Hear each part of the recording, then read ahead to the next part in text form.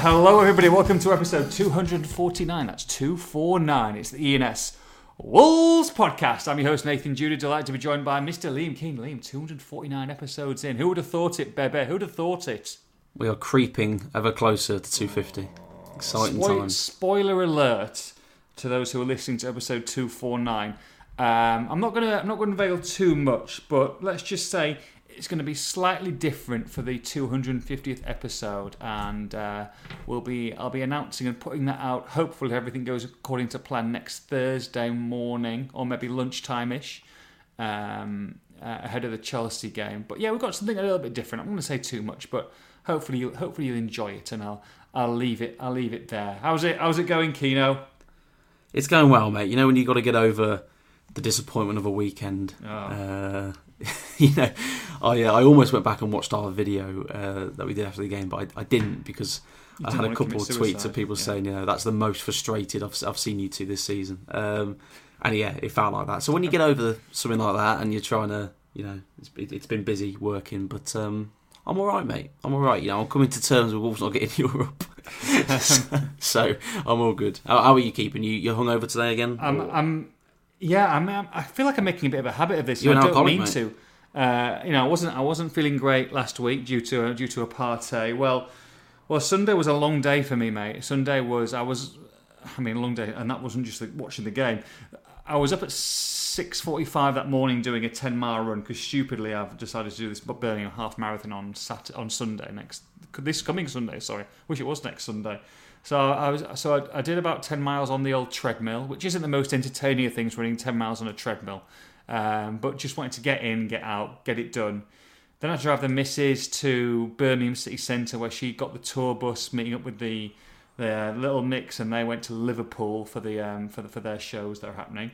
I then drove to Burnley, met you, did the game, then finished the game, dreadful, post-match. Then drove to Liverpool because we had a little party scheduled on the Sunday night for the group and myself. It was one of the girls' birthdays, one of the dancers, and obviously our anniversary at midnight that night.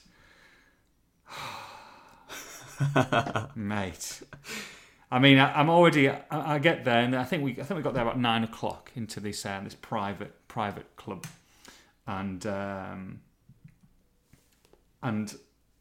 tequila shots started. They all drink tequila, which is fine. I like tequila. Kino had 11 shots of tequila. That's steady. I had 11 shots of tequila. I had about 9 tequila sodas as the long drink, in inverted commas, of the night. I woke up... Well, what time do you think I went to bed? Well, obviously, Grandad normally goes to bed at 9:30 to 10. So obviously, we had to. It was past midnight because we had to celebrate we always nice celebration and cake and stuff like that. But what do you reckon? By the way, everybody had a day off that next day. They weren't performing. They performed tonight. FYI. Well, I'm torn. I'm torn between, as you say, it wasn't crazy, but it was late for me. I was going to say torn between Grandad Judah, going to bed at 1 and thinking it's really late, or he's actually out until 6, 7. Oh no, don't be silly. So I'll go 2:30. So at 5:45. Oh, mate. On Monday morning. That sounds like me a few years ago back at uni, mate. I love it. I couldn't believe it. At 5:45. Monday morning. A Sunday night, Kino. Anyway, Monday morning, 5:45, and I'm laid in bed. And it was properly... There was a retro, old-school Judah. I'm sat in bed, absolutely wasted, with a barbecue chicken pizza bed, slopping it all over me. For some reason, I left just one slice, but I had the rest, like I was trying to be good. I'll have the 1,700 calories, but leave the last 300. I did have flashbacks to old-school 21-stone Judah going, well... No wonder I couldn't get laid. Christ. It was absolutely desperate. So it wasn't much of a Monday anniversary, but we had a nice enough day and a bit of sleep, and I slept well last night going into today, mate. But it's I don't know how you guys do it. Honestly, I don't. It was fun though. It was fun, and Yeah, it was over about a 26-hour period of which I hadn't been to bed, or 27-hour period. So it was a long old day that Sunday, I must admit. Well, I'm getting, I thought you'd be proud of me these days, mate. I thought you'd be proud of me. I know I am. I'm very. I was what you say. I don't know how you guys do it, but at the ripe old age of 25, I had 5 pints on Saturday night. An auntie of mine from Ireland was over. Seen a bit. Pints of Guinness. Family. Then was she on the old black stuff? No, she was on the wine actually. She's on the wine. I don't mind a little Guinness, but I only had 5 pints. Sunday morning, I wasn't that bad, but I woke up and thought, I feel a little. 7 a.m. whatever it was. My alarm got up, getting ready to go to Burnley. I was 21-year-old Liam would have been right as rain. I was a little bit off the boil. I feel tired more than anything. Yeah, and it's those little memory loss moments, isn't it, as well? If you had a good night and a tiredness night.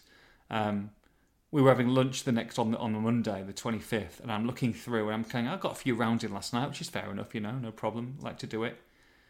Yeah, somehow I spent 490 quid on that Sunday night, including at 12:06 a.m., which I guess was anniversary day, a 200 bottle of Dom Perignon I ordered, which I've got no recollection whatsoever. And then Alan says, do you know that they had like a DJ there, that you stopped the DJ and did an announcement in front of everybody? I'm like, no, I didn't. You're joking. I'm not joking. Oh my God. I wish there was a video of that. Oh, hot mess. I'm sure there is kicking around, but yeah. I'll get Perry Edwards on the phone, mate, and I'll get that video. I'll find it. Get Ox there, mate. Get Ox there. Yeah, it wasn't. It was. I can't do that again. I'm saying that they've got a rap party in London when it all finishes in a few weeks' time. I'm going down to that, and that's post Norwich. So, we might have one more discussion, mate, but not again. I just need to detox now before the half marathon. If anyone is running the half marathon and sees a 6'2", 42-year-old man nearly chundering after mile 3, that will be me. That will be Nathan Judah. And is that Sunday, did you say? Sunday, yeah. Sunday in Birmingham City Centre. I'll be in Birmingham on Sunday. Are you? So maybe I'll just run the last half mile with you. Oh, mate, get yourself. If I see a heckle on mile 7 or 8 or whatever. Boo. No, well, it's Spears' birthday party on the Saturday night, so he's got a little birthday party. Are you coming? Wait, what Spears? You say Spears' birthday party on the Saturday night? I think my invite got lost in the post. There's a lot of invites that you need to speak to your postman about, mate. I feel like they're all coming to Shay Keen and they're just getting lost for some reason, or maybe someone's pinching them. So yeah, he's out in Birmingham City Centre tonight. Now I'm not drinking because I've got the race the next day, but I'm going to join him after Brighton and hang out. They're doing this cricket thing. There's like a cricket virtual machine. Yeah, I know what you mean. Bar. Yeah.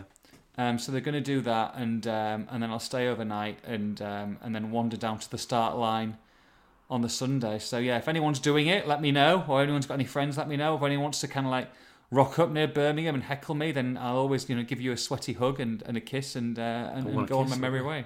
You know what you've started there now though. You've started. There'll be rumours on Twitter within half an hour of this podcast going out. Yeah. Oh, Spears and Keane don't get on. Or there's, no trouble in paradise. I'm going to quash that now. For everybody who's listening, Liam gets on really well with Tim. I can't say the same the other way around, but no, that's fair. That's fair. No. I do get on very well with Tim. Well, no, I mean it's fair. I mean I don't know him anywhere near as well as you do. And would I invite him or even you to my birthday party? Probably not. Well, exactly. Well, you couldn't invite us. You could hire us. We'll turn up if you transfer some money, but yeah, we could definitely make it an appearance or two. Right, okay, let's move on. Oh, I don't want to talk about it, Liam. I don't want to talk about it. We're going to have to. It's not fun. Burnley 1, Wolves 0. I mean, we've been here many times before, haven't we? So excited and a potential and everything opening up, and we called it. We called it last week. We called it the week before. We called it this week, and look, Wolves failed to deliver for the umpteenth occasion when it was, one more game, one more chance. Can they get back into it? And it was a poor performance in so many ways. I get the first half was maybe a little bit positive than the second, but time and time again they're given these chances. And I feel, even though we can look at the table and we can say it's not over and there's still a chance, and it did feel like the chance had almost gone. And I feel like the fans were very much of the same opinion of us regardless of the table, regardless of the fixture to come, regardless of whatever's going, it did feel like that was a watershed moment in the hopes of European football. If you're not going to win, you've got to draw. To get beat for me was criminal. Yeah, I think it was probably last chance saloon, wasn't it? And time and again, Wolves have had these opportunities. We can list off countless games where West Ham, United, even Spurs or Arsenal have slipped up, and Wolves had an opportunity to, at the very least, make up some ground on them, if not overtake and even stake their claim in that top 7, and they've thrown the opportunity away. They let themselves down on Sunday, and they let the fans down. It was, as you say, positive in the first half without being overly exciting. They dominated the game. Burnley, I thought, were quite poor on the ball and gave it away regularly. Wolves found a lot of space, got into good attacking positions, and played fairly well, but without being clinical, with no killer instinct. The whole real, watching that first half, you never thought that, or never felt that Wolves were going to go on and score. They were just the nearly men. They got into the positions and it was nearly there, but it wasn't quite there. Second half, it really felt like there was a goal in it, or if not 0-0. And as soon as Burnley scored that goal, Wolves' response was really shoddy. They looked at no point like they were getting back into the game. None of the subs made any impacts. I didn't feel that Bruno probably managed the game as well as he should have done in the latter stages as well as the players, of course. And they threw away what was probably their last chance. Now, as you say, they're there. They're thereabouts. On paper, they can do it when you don't look at the fixtures. But you look at those fixtures, Wolves are going to have to beat Brighton and Norwich. And that's a big if, because we can't really assume much about this side at the moment when they're out of form like this. Mm-hmm. They're 6 defeats in 9 now. But they have to win those 2, and then they probably have to get a result in 1, if not 2, of Chelsea, City and Liverpool, which is, I don't want to say impossible, but it's nigh on impossible. It feels that difficult at this point. Chelsea you can see, but the other 2 are flying and are going for the title. So yeah, you feel like a result in one of those 3, if they want European football, is achievable. If it's like, right, you've just got to get you've got to get a result in one of those big 3. You can pull off, if you can pull off one result, that's fair enough. And I feel like that would have been evident if they'd beaten Burnley. If they drew, we could have a different situation. But the fact that they've lost, they now do need to get points against one of those big. Well, not points. They've got to win. They've got to beat one of those big 3. I feel like the best case scenario now for Wolves is to get 9 points, is to beat Brighton, is to beat Norwich and win. Draws really aren't good enough. I think they've got to win one of those 3 games. I think it's highly unlikely now they're better their 59 points. Best tally in the Premier League. 59 points, looking like if they did do that, and I thought they were nailed on at one stage a few podcasts ago, Liam, that would almost certain have got European football. It's not going to be the case now because Manchester City, Liverpool. We're going to talk about the scheduling and where we think Man City might fit in later on in the podcast, but I can't see it. And I know you can make the argument saying, well, Wolves turn up against the big sides, and I'm not having that. For me, Manchester City and Liverpool are clear. Wolves are going to struggle to do anything, but they've got to beat Chelsea. They've got to go to Chelsea and beat them now. Now, Chelsea could be resting players soon because they could have top 4 almost sewn up. But at the same time, you still got to play world-class players, and the way that they are playing at this moment in time, the way that there is a lack of a threat up front, a lack of, let's be honest, they've started shipping goals as well at the back. That defence isn't as tight as what it used to be. The signs just aren't there, and they haven't been there for a while that Wolves can put a run together and kind of turn this around. Now, yes, you can look at Ruben Neves potentially coming back and a couple of other situations, but cohesively as a team at this moment, something's off, isn't there? Yeah, there is. And if we're going to be uber positive, it's technically in Wolves' hands to get top 7 because they've got that game in hand, and they've got the fixtures in front of them to pick up enough points to make it. But you have to look at who they're facing, as you rightly say, and they probably do have to go to Chelsea and win, or pick up a draw and perhaps get a draw against one of the top 2. But it's much easier said than done. And when you look at, of course, you've got players missing. I think Podence's probably been the best winger this season. Fabio was very unlucky to be taken off when he did. I thought he was probably Wolves' best forward at the time against Burnley. Neves, of course, being missed. Kilman's missing, and we're still waiting to hear an update on him. It's things have gone against them. Of course they have, but they've got players in there who have had good spells this season. Raul's had 1 or 2 very good spells. Hwang had a decent spell at the beginning, but I think since his injury, he's really been off it. There's too many individuals out of form, and when that happens, it accumulates in a team often, more often than not, in a team that's out of form. And right now, the Keys, I think, is a good way of putting it. There's no real link between defence and attack through the midfield, of course. No one's driving forward and making and taking chances, really, I think is the right way to put it. It all feels very safe. It felt to me, albeit Wolves were fairly positive in that first half, it felt like they were absolutely terrified to concede. And once the tide started to turn at the beginning of that second half, and obviously Burnley made a tactical change with Vidra going out wide and Rodriguez going through the middle. Once the tide started to change, the momentum began to swing, the fans started to G up a little bit. It just felt like Wolves were going to concede. And then once they did, once again, they couldn't get back into it. Of the 15 games that they've gone 1-0 down in this season, they've lost 14 of them. Villa being the other one, when they came back in October and miraculously won 3-2 in a game that they probably didn't deserve to get anything from for 80 minutes. So you have to question, is it a desire thing? Is it a confidence issue? Whatever it is, Wolves cannot drag themselves back into a game at the moment. And then I think that really plays into the opposition's hands, because they look absolutely terrified to concede. In the back of their minds, knowing if they do concede, it's going to be a real uphill battle to get back into it. And once again, they couldn't. So let's break it down a little bit. You talked about that front three. Raul on the right-hand side. Now, was this horses for courses? I mean, Bruno kind of discussed the situation in his post-match comments, and maybe it was because, Burnley pretty strong at the back. If you're getting crosses in there, they've got some big boys and get it away, and maybe it was a bit more of a direct approach. Now, I don't mind that, and Bruno's got a lot of tactics right, I think, this season, more times right than not. Was his hand forced in this occasion if there was no Podence? And there was obviously Trincao on the bench who came on, but there's definitely a lack of faith there. So were you surprised to see Raul on the right? And really looking forward, that was the first time I think they'd started a Premier League game, those two. Can you see that happening again? I mean, Fabio Silva I thought had a good game, but at the same time, if you're picking a team, let's say Pedro Neto is going to start on Saturday, let's say hopefully he starts, then you'd have thought there would only be space for one of Raul and Fabio. Now Fabio's probably been the better striker lately.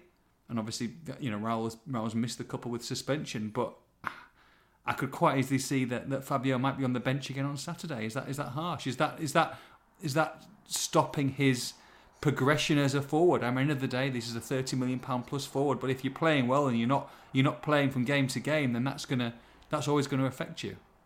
Yeah, if it does feel like Bruno's giving him a bit of a prolonged run in the team to help him probably and his development, and just the need for minutes as a footballer.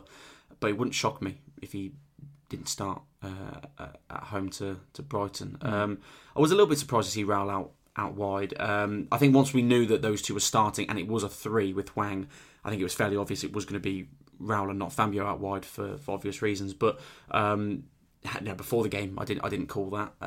I think if Neves was fit, Hwang's probably on the bench and he plays 3 in midfield. And speaking after the game, he said that the idea was for Hwang to sort of come inside a little bit, become almost a third midfielder, Raul to move centrally alongside Fabio. I don't think that's actually how it worked in practice. Whether that was, he says that was the intention. I don't think that's really how it worked.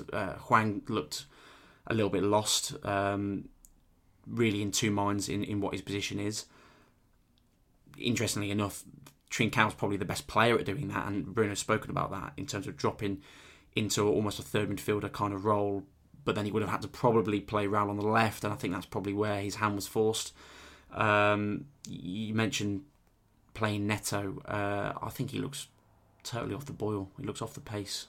It doesn't look fit, doesn't look ready.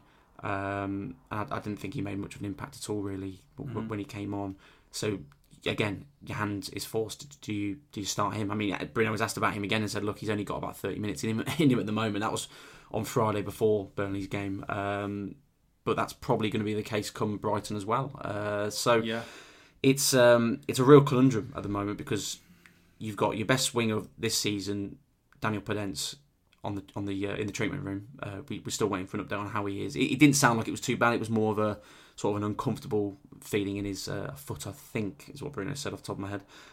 But yeah, you've got him watching on.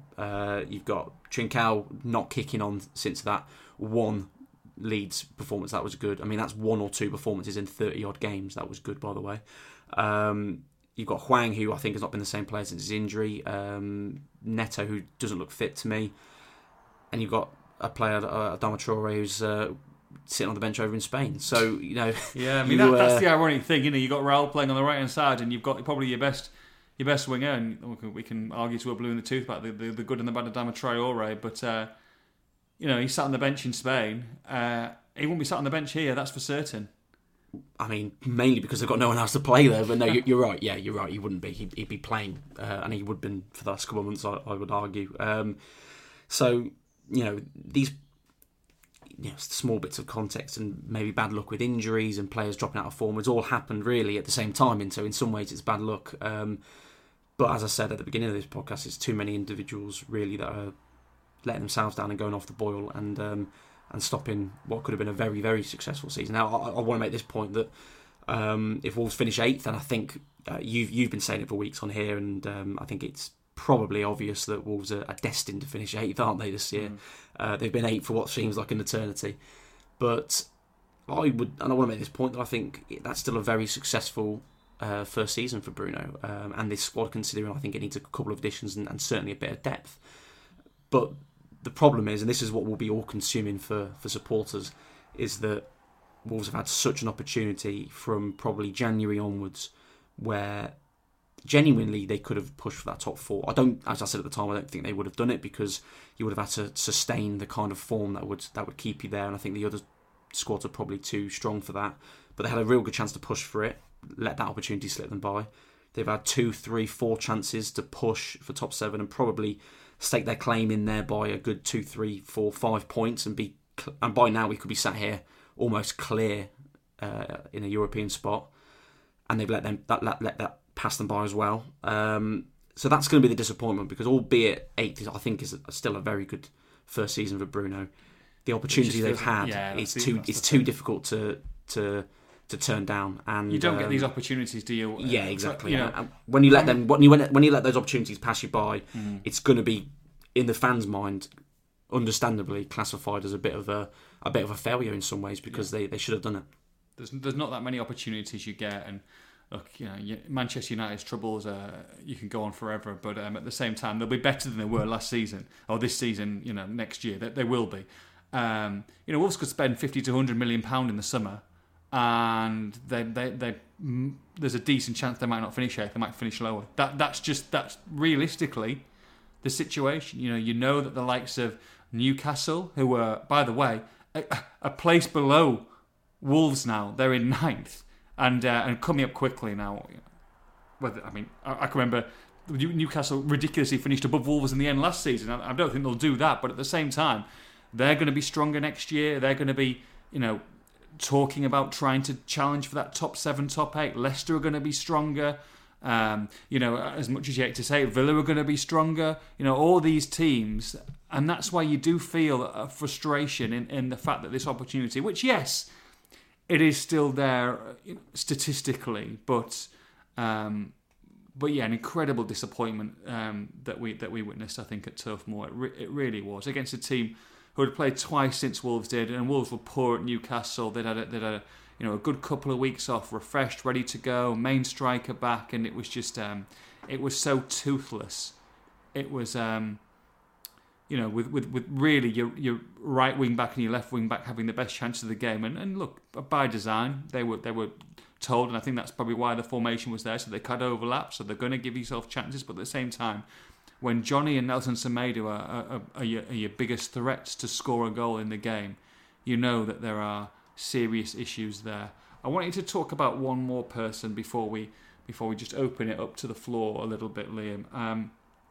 Hwang Hee-chan, another really disappointing display. Wolves have committed £10-12 million plus to him signing at the end of the season. Didn't need to do that until assessing him at the end of the season, but they have. They've made that call. Have they jumped the gun? I think I've said this all along since January that I think they have. Yeah, not that I wouldn't have signed him because I think there's a player there. I think there's a player that suits Bruno's system, a player that Bruno likes, and a player who's got attributes that. Don't get me wrong, he's nowhere near the player of Diogo Jota, but he's got attributes that in some ways are similar and could potentially plug the gap in the squad that Jota left. So by no means am I saying that I wouldn't sign him, but it makes it difficult to say so on some of the performances recently, and purely because they had the opportunity, or the first refusal, if you like, to sign him in the summer anyway, even in January at the time when he was injured and he'd had a good first half of the season. I then, and still do, feel that they jumped the gun on that because I don't really think there's any need other than to give him a secure future and let him settle, which I can understand that argument. But other than that, I can't think of any reason really or any need to sign him up or make that commitment to sign him up permanently when you've got the option in the summer anyway. As we said in January, a lot can happen in the second half of the season. God forbid he could have a serious injury, and of course we don't want that to happen, but that's possible. Any player can. He could go on and score 15, 20 goals the second half of the season, or he could, as he has been, throw in some pretty stinking performances, to be honest. I thought he was marginally better against Burnley than Newcastle, but on the context of the game, I gave him the same rating, which was a 4.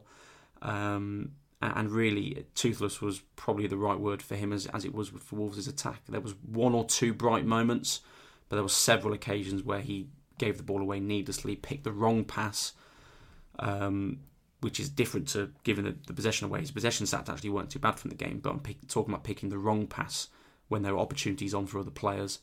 And I think he slowed down Wolves' advances for the most part. It's disappointing because I think there's more to come from him, but he's at the crucial time he hasn't shown it, and it's happened really since that injury. I mean, they've got a lot of work to do in the forward department this summer. They really do. There's some stories coming out today you can kind of mention as well about Guedes, who's been mentioned before, and there's a few other names. I think it's got to be a priority to sign a striker, and I mean maybe even sign 2, Liam, because the way things are going. I mean, I look at the goals for table this season. These are the top 7. 80, 85, 67, 52, 56, 53, 52. Then Wolves on 33 goals. I know. 33 goals. I mean, not only is that, nearly 20 goals less than the top 7, but Newcastle have scored more goals than them. Newcastle have scored 7 more goals than them. Leicester City have scored 14 goals more than them. Mate, Everton have got 1 more. Yeah, that's what I'm saying. I'm going down to that. Brighton have scored more. Brentford have scored more. Southampton have scored more. Palace have scored more. Villa have scored more. Leeds have scored more. Everton have scored more. I mean, it's astonishing, really, that Wolves are still in this position. Because to score that amount of goals, to average a goal a game, exactly 1.0 goal, to be 8th is it's credit to the defence, or at least halfway through the season and maybe going into February time that it is that, and it must be some kind of a record, to be honest. I can't imagine there'll be too many Premier League seasons. Maybe that's one for a feature, Keano, to look back on how few a goals game average and to be in the top 10 or top 8, because that's relegation. Really, that's looking at relegation situation, but it's bottom 4, bottom 5 in goals scored. So the fact that the 8th is astronomical and still having a slim chance for European football, that's got to be addressed in the summer. And we'll talk about Ruben Neves, and I'm not saying that he's a catalyst to creating chances, but if Ruben Neves isn't here anymore, and you've got João Moutinho potentially here, or Leander Dendoncker, and you've got Pedro Neto, who's still not proved his fitness yet. You've got Raul, who's not the same person. You've got Fabio Silva, who scored less than 10 Premier League goals. You've got Trincao, who's probably going to go back. You've got Adama Traore, who's not going to be there. You've got Hwang, who you've signed, who's not convincing. You've got Daniel Podence. There needs to be, for me, a big overhaul. It could be a watershed moment for Wolves this summer. It feels like a big summer, doesn't it? Particularly in those forward areas. Just to confirm, Brighton have actually scored 2 less than Wolves. But, 2 less, I'll let you off. I don't want you to be getting nasty tweets for people saying that you're wrong. Look, you look at the top scorers for Wolves. Raul and Podence joint on 6 goals. Podence, of those 6, only 2 of them have come in the league as well. Last season, I think Conor Cody's up there with the top 3 Premier League scorers this season, Liam, or something like that. Top 3 or 4. It says everything. Yeah, he'll be up there. Because he's got 2 or 3, hasn't he? 3 in the league, I think. Yeah. Yeah. So, but then you look at last season, and in some ways it shouldn't come as much of a surprise because Neto and Neves were the top 2 with 5 each last year. Obviously, Raul wasn't playing.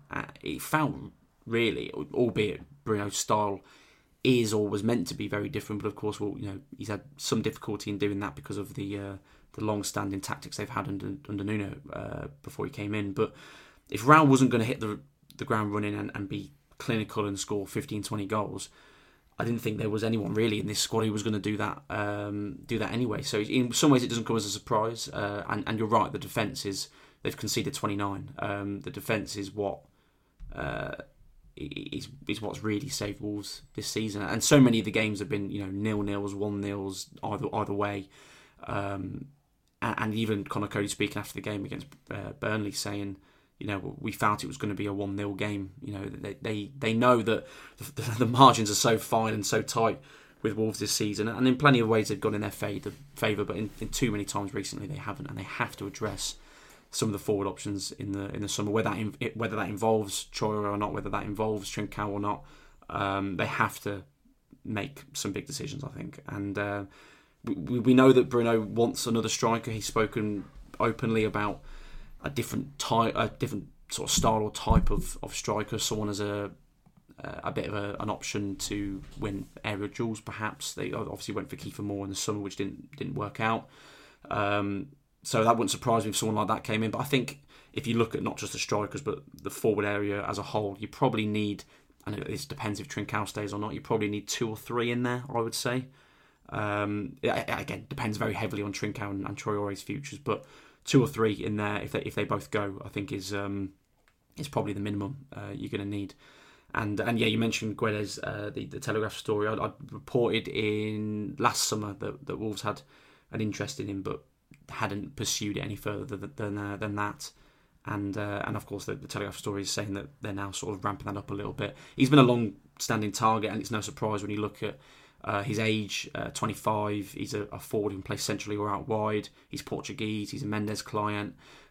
All of it, it's a profile of a player that Wolves would at least be interested in. So it doesn't come as a surprise.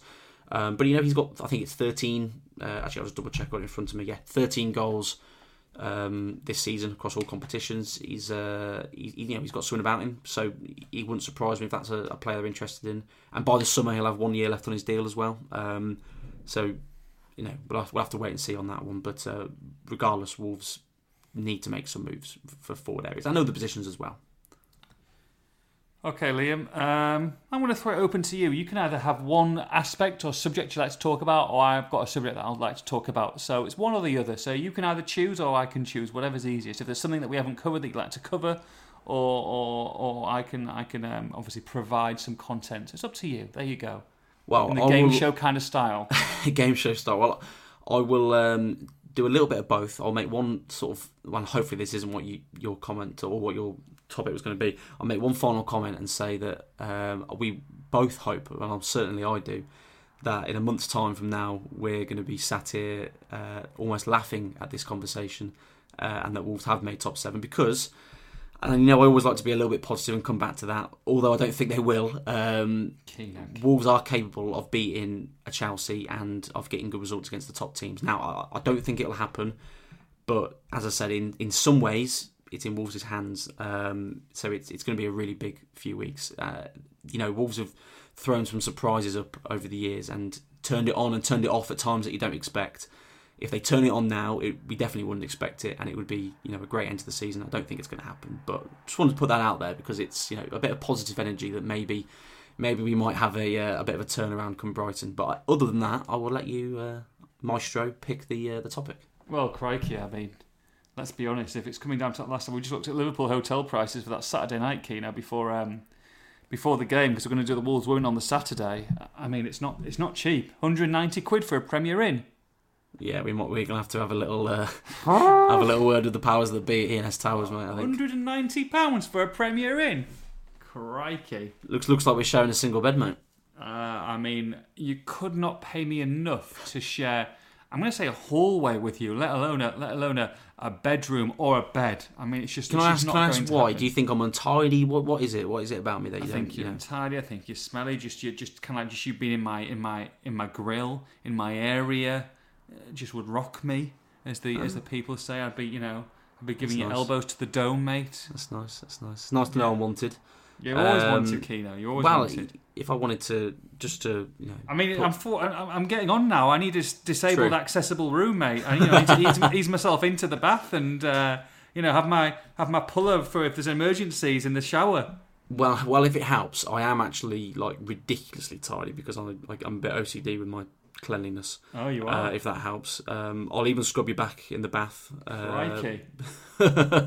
And if it push comes to shove, I'll even sleep on the floor for you. Oh, look at that! Look at but that. I know for a fact that if it's not 5-star and a room to yourself, you wouldn't be seen dead there anyway. So I'm preaching to the converted, really. I think I've still got whiffs of that jury's. I don't know if we stayed out in Newcastle. I mean, that wasn't that bad. Oh, mate! I thought it was all right.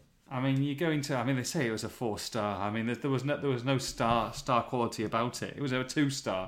There was a funny smell in the bathroom. The bed wasn't great.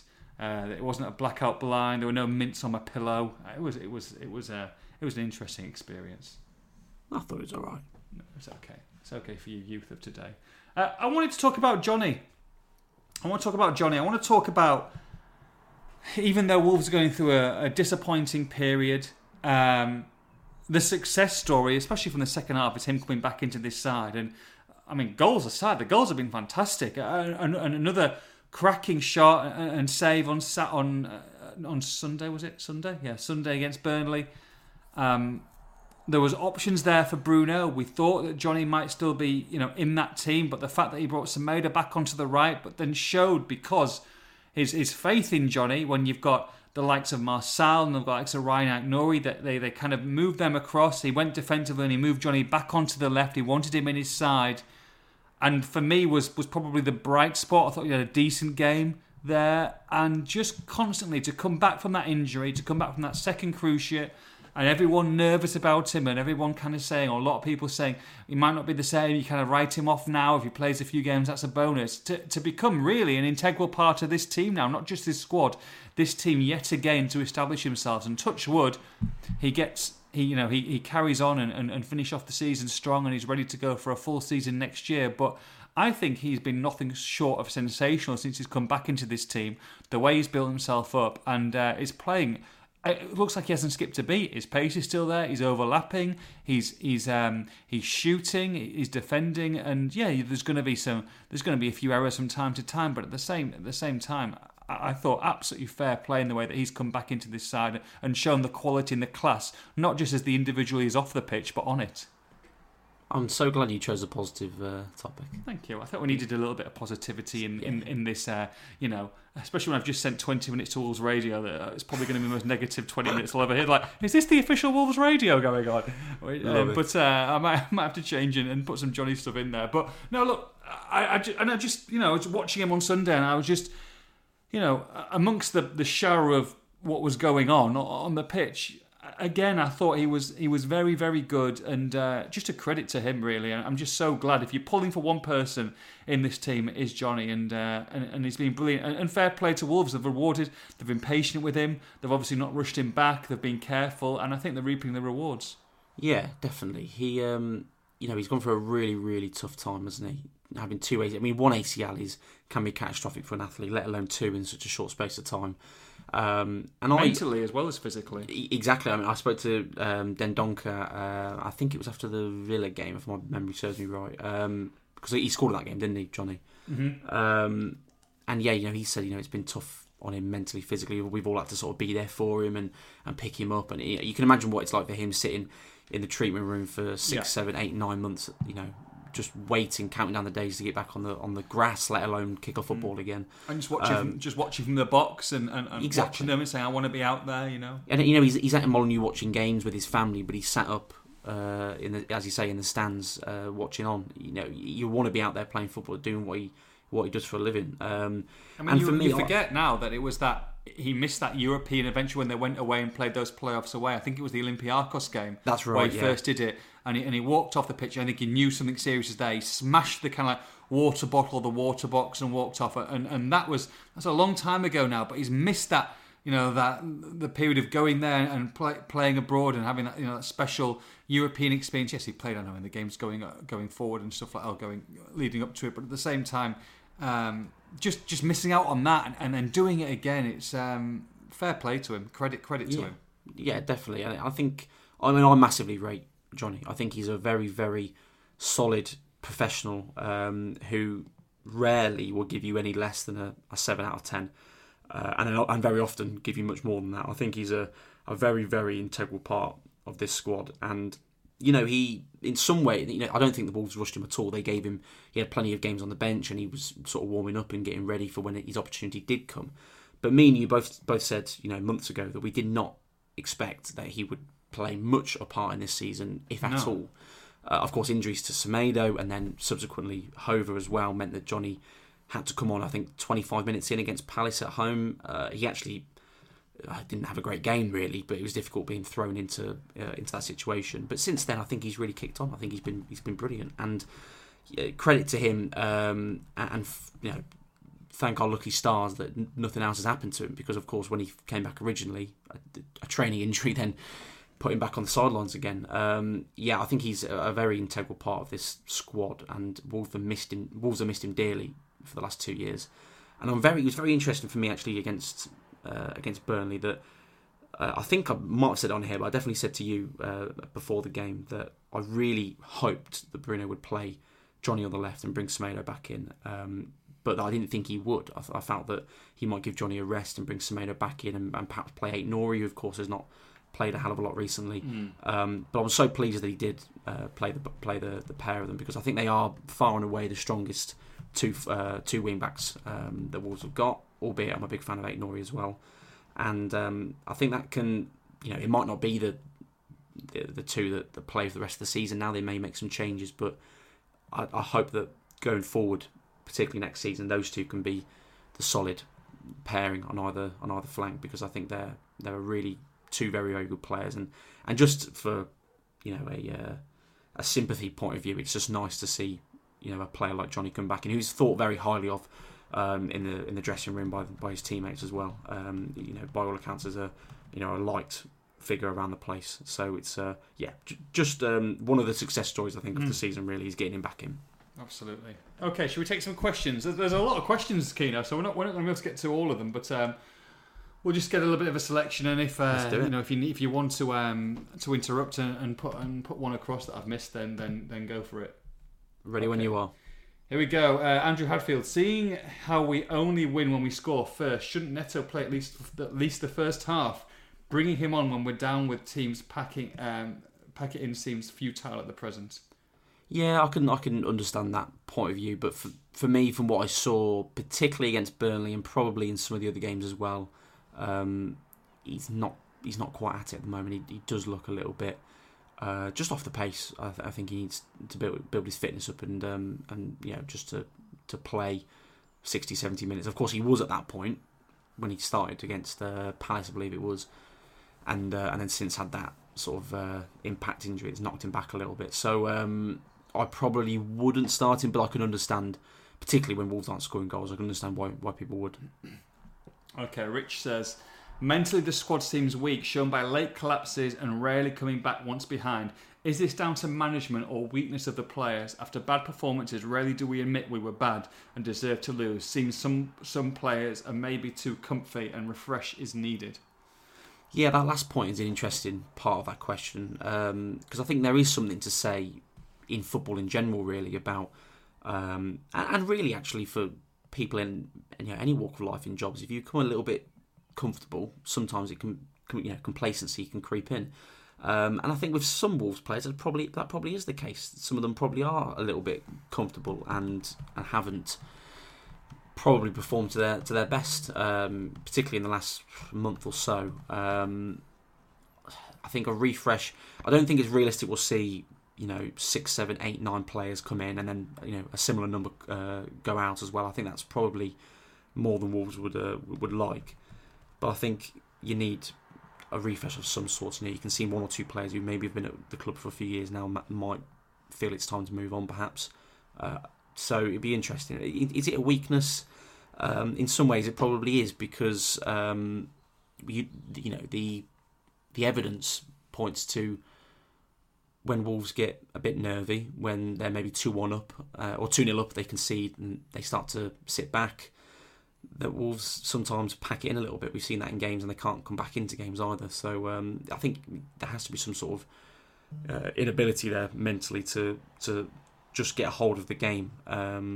So yeah, I think that's probably fair. Okay. Here we go. Ben says, I keep hearing that Large likes Trincao and Hwang because they follow his instructions perfectly. So would they be even less effective if they couldn't follow those instructions so well? Or is Large's instructions that they're apparently following making them look ineffective? I'm not sure. I might be wrong here, but I'm not sure where I've heard Bruno say that they follow the instructions well. I'm not sure that's quite what he has said or what he means. I think in terms of the style of both forwards, which are very different, I think he likes what they both offer or what they can offer, and how they fit into depends on tactically each game, how they can offer and how they can fit into the system. But neither of them are doing it at the moment. No. Hwang has shown it at times, particularly before the injury. Trincao was probably off the top of my head shown it twice. The Leeds game when he came off the bench for the injured Neves when he went off, and then the United win away at Old Trafford. Interestingly enough, they're the only 2 games that Bruno mentioned when asked about Trincao recently as well, which I think I'll have something out on that this week. So they're the only 2 I can count really for him, and for both of them, and particularly Trincao, it's obviously not good enough. Their numbers need improving, assists, goals, and just really the impact they can have on a game, on a sustained impact they can have on a game, and not just fleeting moments in between. Okay. Ian Payne says, do you think Moutinho should be offered a player-coach role with a view to being groomed for the managerial position somewhere down the line? Not that I want to see Bruno going any day soon. I think it's often, fans will do this with older players. It's a bit of sort of romanticism, isn't it? That they would like to see the player sort of finish his career there and move into a coaching role, etc. etc. I think that's very unrealistic. First of all, he's someone who has got, from my understanding anyway, got no coaching experience. I believe Bruno's mentioned about him at least wanting to go into that in the future, so he may have done some of his badges off the top of my head. I'm not too sure, but someone, he's not going to walk into a job at a Premier League club simply because he was a good player. Bruno didn't play football and he manages a Premier League club, so yeah, I don't think that's likely, at least in the short term anyway. And you also got to remember it's a World Cup year. That is what, as you rightly said before, that it might be what keeps him at Wolves. But he's going to want to keep playing. And I don't think he'll stop playing for another 2 or 3 years, or whether that's at Wolves or not. I don't think he'll stop playing for the time being anyway. So yeah, I don't think that's going to be realistic. But it's not necessarily just because I don't think it's realistic doesn't mean it won't necessarily be a bad thing to do. He's got a lot of experience. He knows the players. If there was an opportunity there, perhaps he'd be interested. His family is settled, but I just don't think it would happen.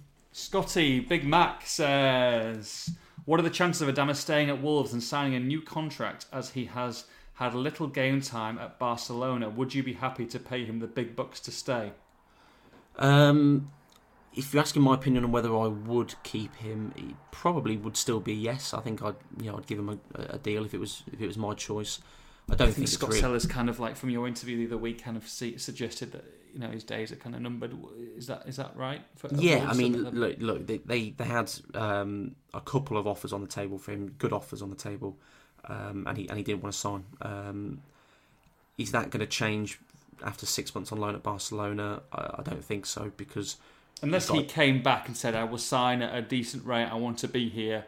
I want to be at Wolves for the next few seasons." And I think there's a conversation to be had. But I think at this present time, it's highly unlikely that he'll be a Wolves player that he's played. I think it's highly likely that he's played his last game in a Wolves shirt. Is that fair enough? Yeah, I think that's fair, because look, if he changes his mind, it wouldn't surprise me if Wolves were interested, of course, in keeping him, as you just said. But it would be a huge U-turn for the player. And look, he's not a player who's ever kicked up a fuss. From what I understand, he's always been professional and trained hard, played to the best of his ability, albeit there was moments he wasn't particularly in great form.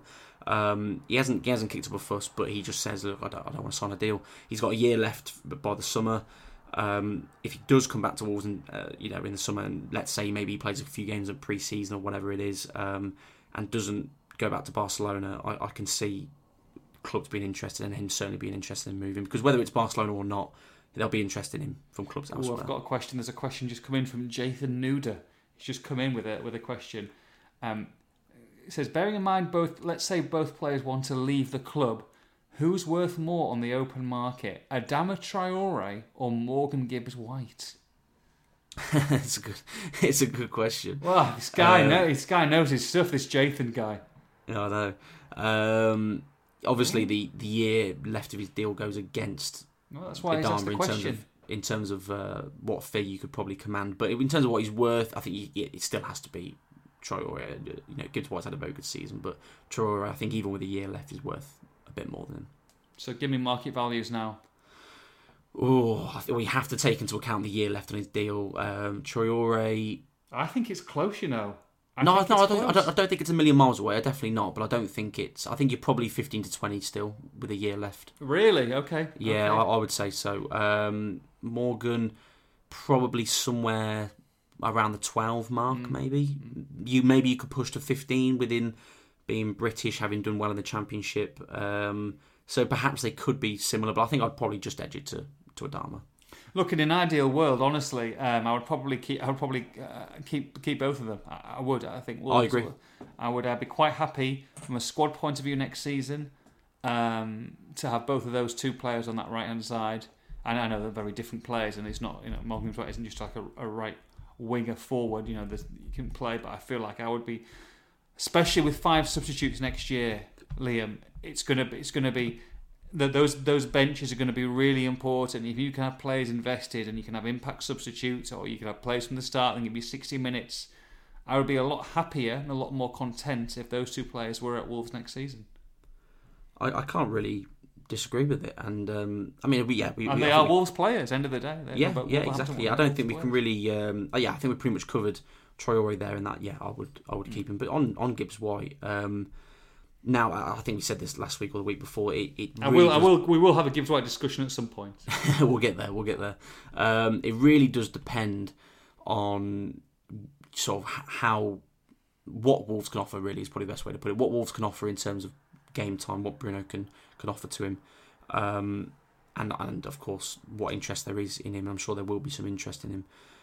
But for my money, I would keep him. He's a player who has been playing in a similar position to a Hwang or a Trincao this season, and has done it, albeit in the Championship. And this links to a question we've got actually from Sean Percival. He says, on current form, with Podence out injured and Adama gone or going. All right, doing my job, Keno, moving in there. I know what's going on there. Okay. No, it linked in perfectly. He's Wolves' best attacking player, Morgan Gibbs-White. He's in the Championship doing what Harvey Barnes, Jared Bowen and Mason Mount did. I think that's actually a great point. Look, he might not come back to Wolves and he might not do it. But right now, he's doing exactly what those 3 players just mentioned there have done in the past. And I think there's a lot of value in players, and we've seen it again with Ryan Giles and Sanderson this year as well. There's a lot of value, I think, in players dropping to the Championship, which is a very difficult league, and doing well, and moving up and getting opportunities and getting sustained playing time. And look, some will fall by the wayside, they always do. But I think actually Tammy Abraham's another example of that as well. they're players that have gone down, or in Jarrod Bowen's case, been there already, done it, been there and done it, and have come up with the confidence and the ability, and I think they're probably the right sort of mental attitude to go ahead and take their chance in the Premier League. I think Morgan's more than capable of being the next person to do that. It depends on the opportunities he gets, whether he wants to stay, of course, what the interest there is in him. But I would, for my money, I would make him part of the squad, and I'd give him an opportunity. And if he comes in and doesn't do it, it's probably his last Wolves chance. That might be a little bit unfair because I think he's only 21 still, but he's been in and around it for a while now. But I think there's potentially a really good option there for the Wolves squad next year. Ronan Gibbons, in a mad turn of events, should Fabio be ahead of Raul on the team sheet? Also, right, can you ask Jeff if he's kept the receipt for Hwang? Now, you probably Hwang wrong there. I think probably on purpose. Ah, right. Well, I won't. I was hoping he wouldn't point it out. Actually, for my money, I probably would start Fabio over Raul. I think, as I said earlier today, I thought he was desperately unlucky to be taken off after 66, 68 minutes, something like that. I thought Hwang surely would have been the player to come off, but no, Fabio. I think partly that he allowed Raul to move central, of course, taking Fabio off. But for me, I'd have kept Fabio on every day of the week. I'm really, really surprised that he came off, and I thought he was always the best attacking player, probably. Look, he's not scoring. There's been a couple of options, particularly actually against Burnley. There's one or two opportunities where he should have maybe played in one of his partners, or perhaps taken a shot a bit quicker, and he obviously isn't scoring. But he's showing more at the moment, I think, than probably any Wolves' attacking players, and Podence is not in the fold. So I think I'd have to start him. Okay, Gail says, how would you feel about a Chiquinho Silva Neto partnership up front for Brighton?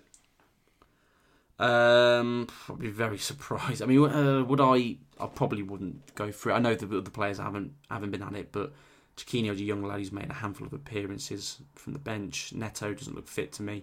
I would start Fabio against Brighton, genuinely. But I would probably play Raul and Fabio together again. And actually, if Neves is fit and ready, of course he's in training this week, I would potentially play three in midfield, even though it's at home. But yeah, I don't think those three would be an option up top at this point, perhaps in the future. Yeah, I mean, look, Brighton I know they were 2-0 up, I think, and Southampton came back for 2-2, but Brighton are playing for absolutely nothing at this moment in time apart from pride as well, so there's going to be opportunities there. You've got to think that they've got to do better. They've got to play better. I'm not sure he'll do that, but we'll come on to the preview in a minute. Okay, let's have a look.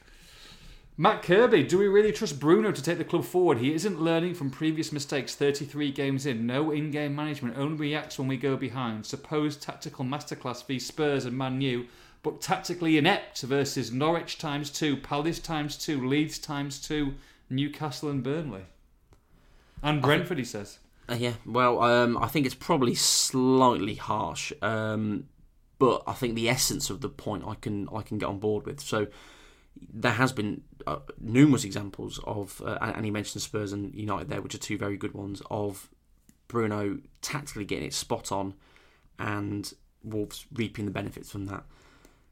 And equally, there's been several examples of Wolves either, and this probably is not quite as common, getting it wrong from the start, but then this other bit is more common, going behind and not being able to get back into the game. And I think Bruno is partly to blame there, because I do think he reacts very late with some substitutions. There's been a few games this season where we're sat in the 75th, coming on 80th minute, and he hasn't made a sub yet, or he's made one, and he's got two or three attacking players on the bench, and we're trying to fight back into the game and get a goal.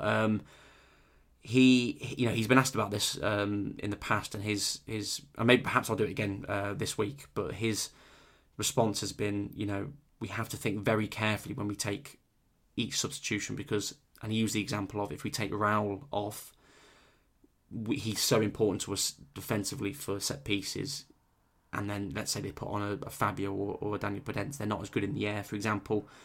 So I can understand it, but sometimes when you're losing a game and it's getting into the 80th minute and you haven't made a change, or you haven't made many changes, sometimes you've got to throw caution to the wind, and I think he is too slow with changes sometimes, and that certainly has stopped Wolves from picking up some points this year, I think.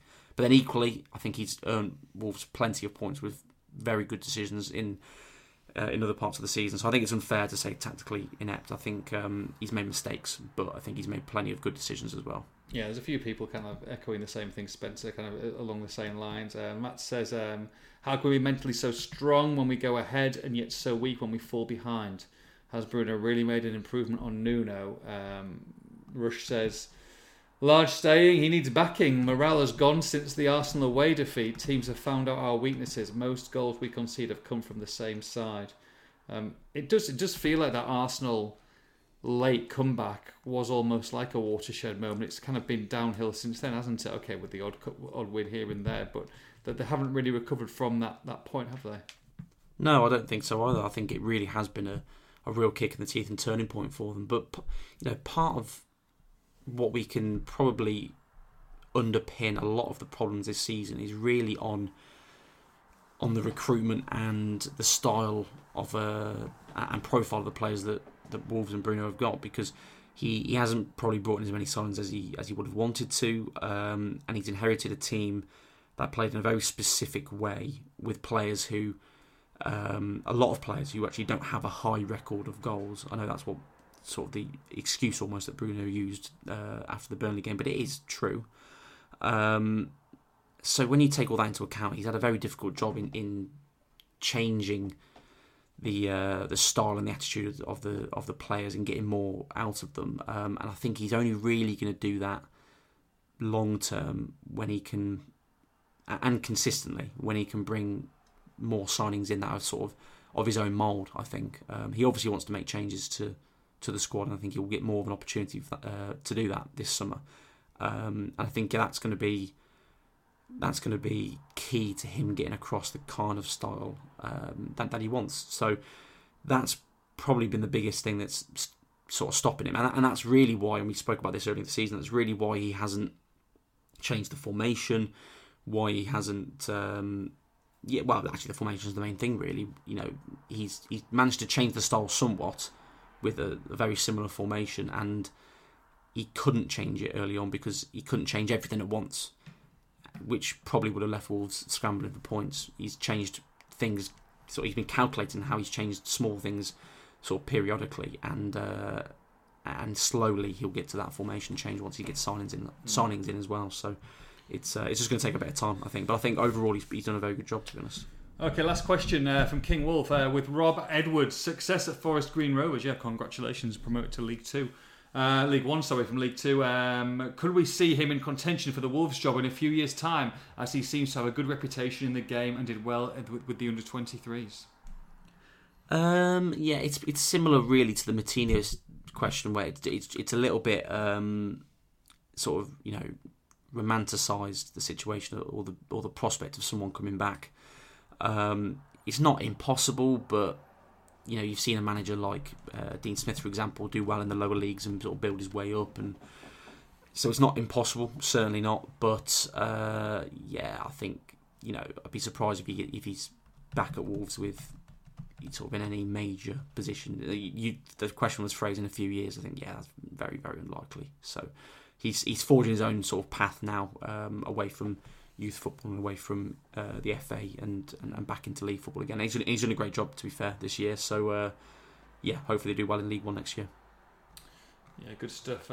When did he had 2 interim games, didn't he? Was it after Zenga and before Lambert, or was it post Lambert? I can't remember. No, I think that's right. Yeah, it was 1 or 2 games post Zenga, I think. He it's a funny one. I mean, at the time, they think he lost the first one and they drew the second one. I think it was at Blackburn, I think was his second. If he'd won both of those, there was some murmurings behind the scenes that Rob Edwards could have got the job, I think he had more of a chance than I think a lot of people thought. It's funny how strange things happen and how things work out. But we could have been in a very different spot if that had happened. But hey-ho. Look, he's done great at Forest Green, and wish him all the best. And I don't think, I think that's a long way away, and that's an exciting challenge and a great thing to have on the CV for Rob, isn't it? Yeah, he's done a good job there, and he's had to build up from he was at Telford, wasn't he? He was doing youth football at Wolves, and as I said, the FA job he had as well. It takes a bit of time to get into the game and find a bit of success, but he's done it at a pretty decent club. We've done well actually in League Two for the last few years, and just waiting to get that final push. So yeah, credit to him. Right, previewing Brighton be first. A word from our sponsors, Adoption at Heart. Adoption at Heart provides adoption services for the City of Wolverhampton Council, Walsall Council, Dudley Borough Council and Sandwell Children's Trust, and is encouraging those who are considering adoption to come forward and take the next step. The Black Country Agency is appealing for adopters who can give our children lots of individual time, understanding and ongoing support, and are looking to recruit adopters from within a diverse section of the community, irrespective of gender, sexual orientation, disability, race or faith. To start your adoption journey or to find out more, why not book on the next virtual information event? Visit adoptionatheart.org.uk to see the next available dates, and to book your place, call 01902 55 3818. Right, Keno, Brighton and Hove Albion. Must Talk win. To me. Absolute must win. I'm just going through their fixtures now. I've seen their last few results. So I haven't got that pulled up, but here we are. So 2-2 against Southampton, like we said earlier on. They kind of threw away a 2-0 lead. We thought it was going to be a bit of a massacre. We were actually laughing, weren't we, on Sunday that Southampton are on the beach, but came back to draw 2-2. So it's a 2-2 draw, lost to Man City 3-0, beat Spurs away, of course, 1-0, and beat Arsenal away 2-1. So they've travelled pretty well, is what's the kind of suggestion here, especially recently. So it's not going to be a walk in the park by any means. It's we kind of insinuated at the start that last chance had perhaps gone for Wolves. If they are to resurrect from an Easter point of view, okay, belatedly in a couple of weeks ago, resurrect themselves into some kind of chasing position and at least be in contention coming to that last game of the season, they've got to beat Brighton. Keno, how do they do it, and how do you think that Wolves will line up? I know it's going to be interesting to see the press conference and what Bruno's got to say on a few players, but what do you think he will pick? How do they do it? They've got to score some goals. They've got to score some goals. It's easier like that, isn't it? Cue Wolves 1, Brighton 0, Lewis Dunk own goal on Saturday. Yeah, we'll take it, mate. I don't care how they score. These are my fantasy, so let's make it Webster own goal. Yeah. We won't want you to have to pay too much for the old Costas, would we? No. Because I'm certainly not helping. No, I think I'm top 12 now, Keno. Thank God. I'm doing well, mate. I'm like top 300 something, which is not that bad considering there's like 7, 8, 900, whatever it is. Crikey. It's alright. It's not that bad. Go on. That's above average. Just talk to me about the team. Anyway, Brighton, as you said, they have a strange one because they haven't really got anything to fight for. I think they've had a fairly decent season. I think Graham Potter's done a pretty good job. Probably not unbelievable job that some people might make out, but I think he's done a good job. And they've got some good players. I think Trossard is dangerous. Morpay or Mopay, how you pronounce it always. They're hit and miss players, though, aren't they? Those no, you're right. They're not consistently. If they're not on it, they're a bang average side, aren't they? Really? No, I totally agree. I mean, they've got Danny Welbeck. I know he scored against Southampton. They got him starting. I think that probably says everything you need to know. He's going to score now at Monday. I've said that, but I think those two that I mentioned there, Trossard and Mopay, I think they're good players. Cucurella left back, I think he's a good player. Duncan Webster at centre half, dangerous from set pieces. Sanchez in goal, I think, is a good goalkeeper. So they do have some fairly solid Premier League players.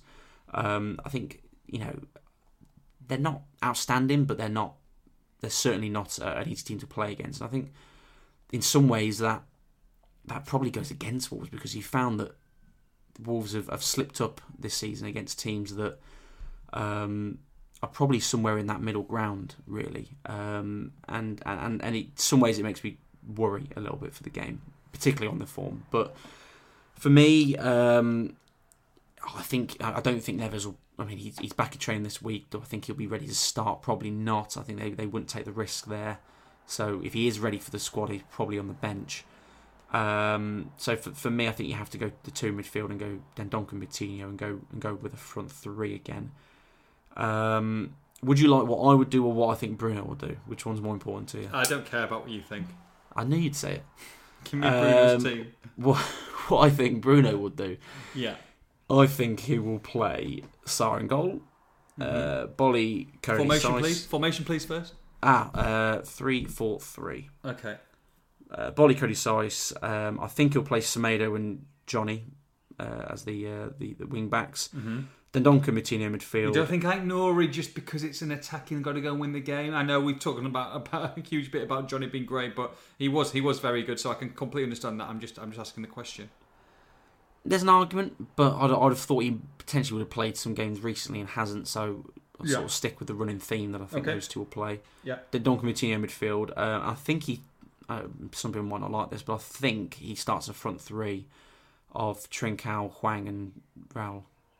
Is that assuming Podence still isn't fit and Neto is not ready to start again? Yes, yeah. I mean, as we said, it doesn't sound like Podence is too bad. We're just waiting to sort of hear more on a timeline.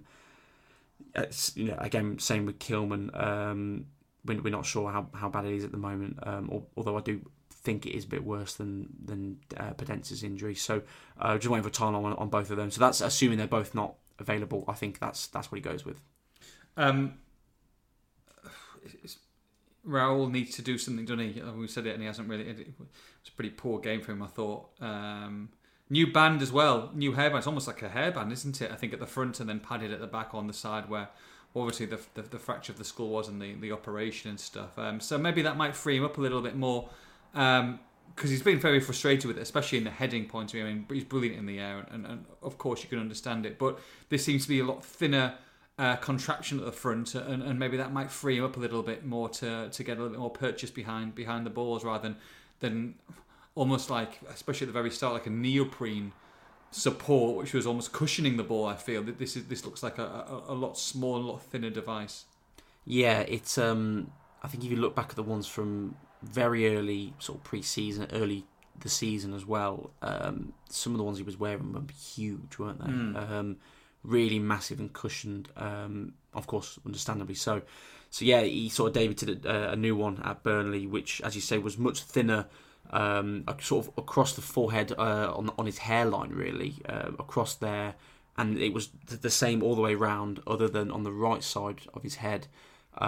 It sort of was almost like a disc, a plate, really, that was over where the injury occurred, of course. So, speaking to Bruno about that, it's a lot lighter, it's more comfortable for him, and hopefully that'll help him. And he needs to adapt, because he's got no other way possible, unless the science massively improves, which seems unlikely.